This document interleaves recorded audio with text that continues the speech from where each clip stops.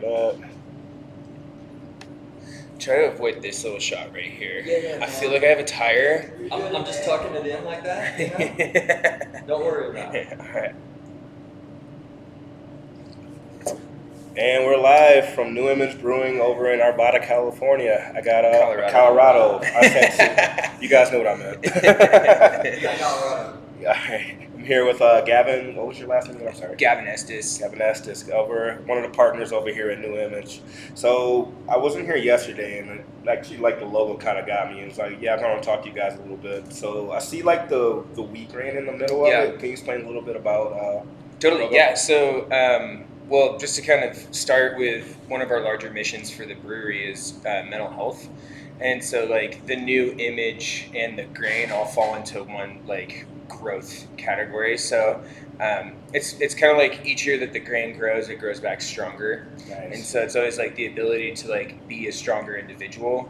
From like early adolescence and then all the way through adulthood, we just change so many times and we morph into who we are, but we constantly become stronger and stronger with our own self. Like that, okay. Yeah, so that's the grain it's like the infinity grain. So just like the ability to always recreate yourself and like have a new image. Okay. If that makes sense. Gotcha. Cool. Yeah. So I want to go a little bit about the like origins of New Image. So I was reading a little bit last night. It was started out with like an engineering job at Anheuser-Busch, right? And evolved from there. You guys were doing some work in Atlanta, right? So what is the origins of New Image? So Brandon Capps, he's like the founder and brewer. Okay. Essentially, when he was in engineering school at Georgia Tech, he ended up starting with an internship program at Anheuser-Busch. Okay. And so he was there for a couple years working with a gentleman by the name of Danny Kahn. And Danny ran everything Anheuser-Busch. And then when Brandon decided that he was going to start homebrewing, that's when like the passion for beer came with it. So engineering at Anheuser-Busch, but then started brewing while he was there. Nice. Okay.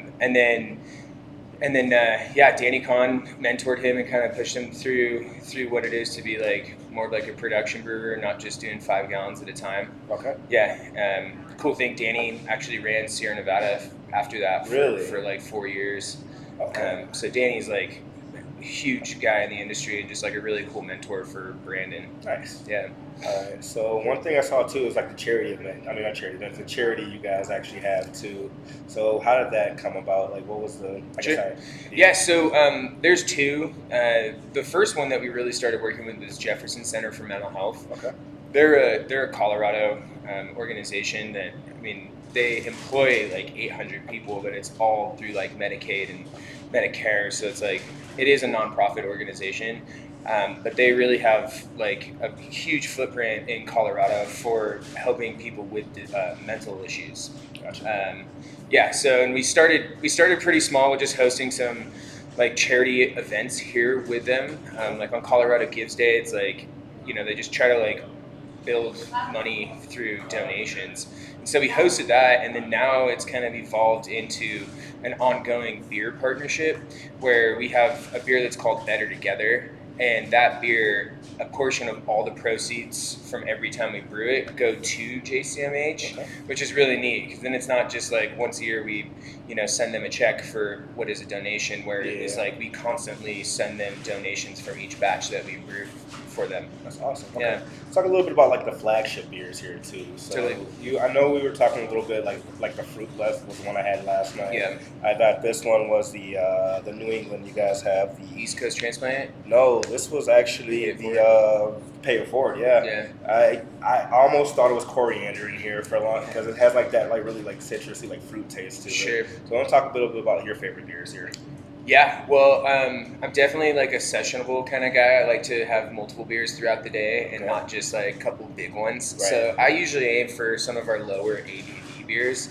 Actually, the one that I'm drinking right here, this is Single by Choice, which is a single hopped beer. And when we first started brewing the beer, we rotated the hops each time we brewed it. So we've done like Citra, Motueka, Azacca, Amarillo, Racal, like, and a bunch of these hops, like, mainly just the Racal that I just mentioned, we haven't ever brewed with before. So we keep the same grain bill and brew the beer the same that we always will, and we dry hop it the same, but switching out the hops each time.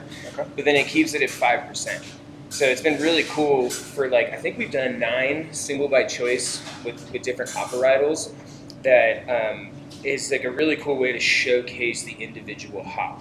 Nice. If that makes sense. So we're not switching out anything except for Yeah, you're like keeping like the hop character to it, but still I like like that. we did Centennial, and like that hop tastes like Fruity Pebbles.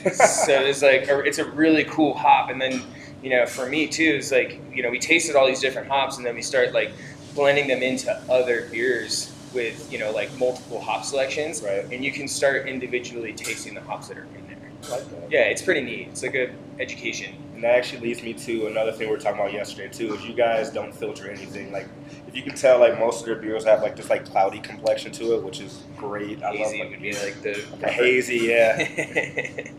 Yeah. Which is another thing. Like so, I'm gonna say like, because I know for instance like regular IPAs and stuff like that, usually they're more clear. Say like you're Two Hearted and Bells or something like that. So any particular reason why you guys don't filter them out?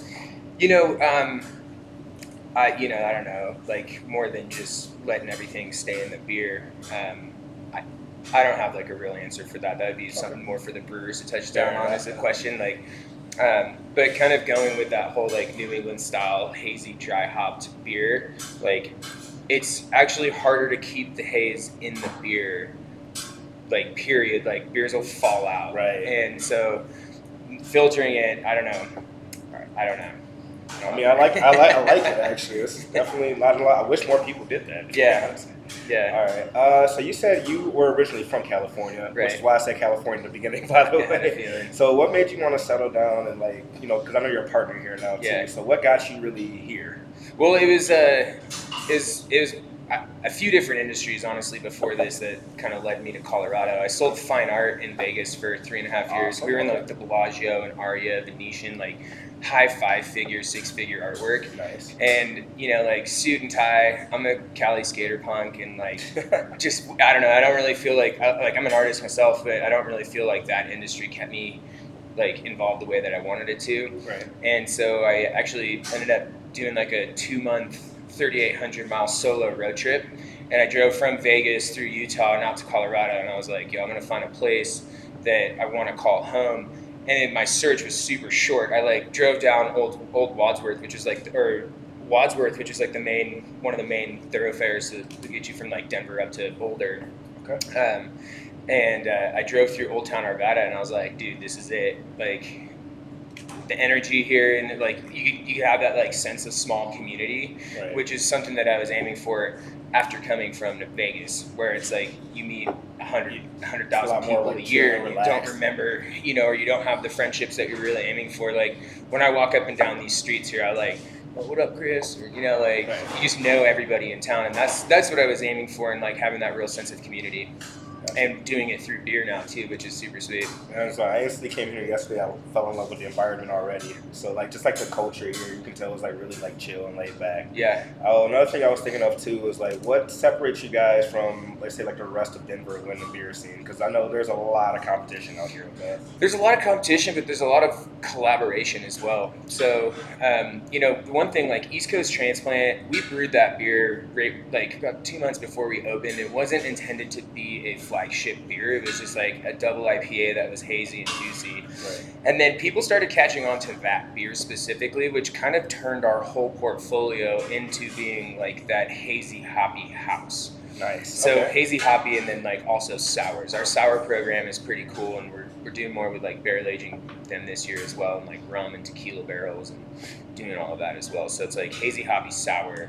But as far as where it takes like what it takes to stand out in Colorado is like it's highly competitive, but like what we've done is we've just honestly kept our head down and just keep doing what we want, and then the consumer base has like just grown and grown. Rather than like brewing beers for people's style, Okay. we're actually just brewing what we want to drink. You guys are kind of like making your own lane there, which is really cool. Yeah, I mean, like we're real tight with like the Weldworks crew, our homies up at in Frisco, Outer Range, and then Cerebral and Four Noses. Like there's a group of us that all just like love each other's products, and we work together as much as we can. I mean, we're like let them have 60 pounds of hops that they need to dry hop for their beer that day, and then they get it back to us, and like vice versa. Like it's constantly working together is like the main goal for like a lot of these breweries. Nice. Okay. So let's talk a little bit about the double IPA releasing today. Yeah. Also, Paul. So Paul is a Vermont Pale Ale. It's 5%, and I don't know. It has just like a mild like cult following. Cult's not like the real word to use, but like people like lose it when they know that we're brewing that beer. Oh man, okay. And so it's a seasonal beer, and we brewed it 3 times this summer, and so it was like, where could we like take it next for this fall? Because we're gonna like discontinue till next year the pale ale. So we brought Paul back as a double IPA. So Nice. 8.5%. It's a monster. Like again, moving back to like the beers I like to drink and the beers I want to drink. 8.5's a big boy. 8.5 is a lot of Yeah. ABV for that beer. Yeah. Especially it's unfiltered too, so you can like taste like all the flavors from it. Which, Yeah. that's Here, let me good. grab a can really quick. Oh sure, yeah, We can absolutely. show everybody. Cool. Shout out to everybody watching this right now. We're live from Arvada, Colorado.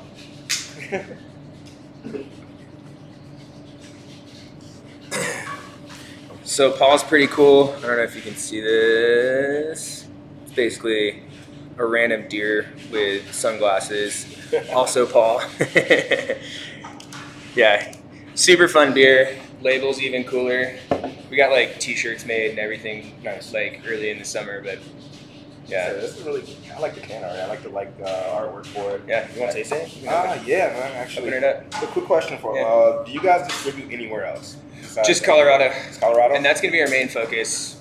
Yeah, we have like a few like Tavour is like an online beer ordering program where they'll ship beer to you, and like so we'll ship them beer and then they have their user base that Okay. buys. But so outside of that, like we've been in discussions with some other states, but we're honestly like always trying to just make sure that we have enough beer for our own market, let alone like outside markets. So I mean, sometimes it's pretty tough because we'll do like 300 case run of East Coast on a Monday and it's like totally sold out on Thursday. Wow. You know, and so like we're like brewing so often just to try and maintain our 350 accounts in Colorado. Like adding a whole new state is like That's a lot. Yeah, that's a lot of logistics that go into stuff like Yeah. that because you have to. Yeah, because I know a friend of mine. He opened one up in Indiana. He's from Michigan, so he got the distribution license between the two states. Indiana doesn't really have that much of a beer scene, but Michigan does. Totally. It's gonna be. Yeah, can't wait for that. yeah. I know it's crazy how many like breweries are actually out here in Colorado. It's like I think recently it was like I 417. think it's or like something top 5 in the country or something like Yeah. that at least. Yeah. It goes back and forth between us and California because like California has more breweries, but we're more concentrated. So like per capita. Yeah.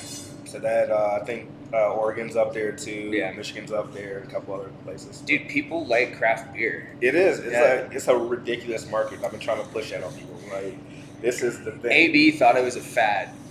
Wow. Guess it's really not, huh? Yeah, let's try this thing. Yeah, totally. Let me grab a glass. Cool.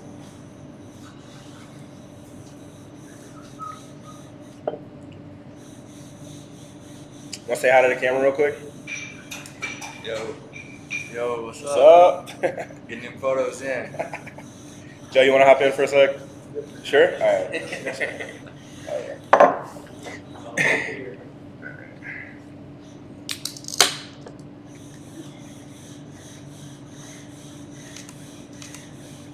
Medium head, you can tell it's carbonated. I like this already.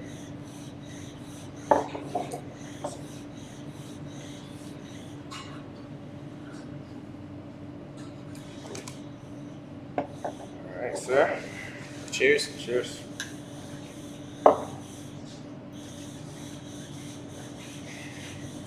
Oh yeah. You can like barely taste the 8% too. It's got like that right.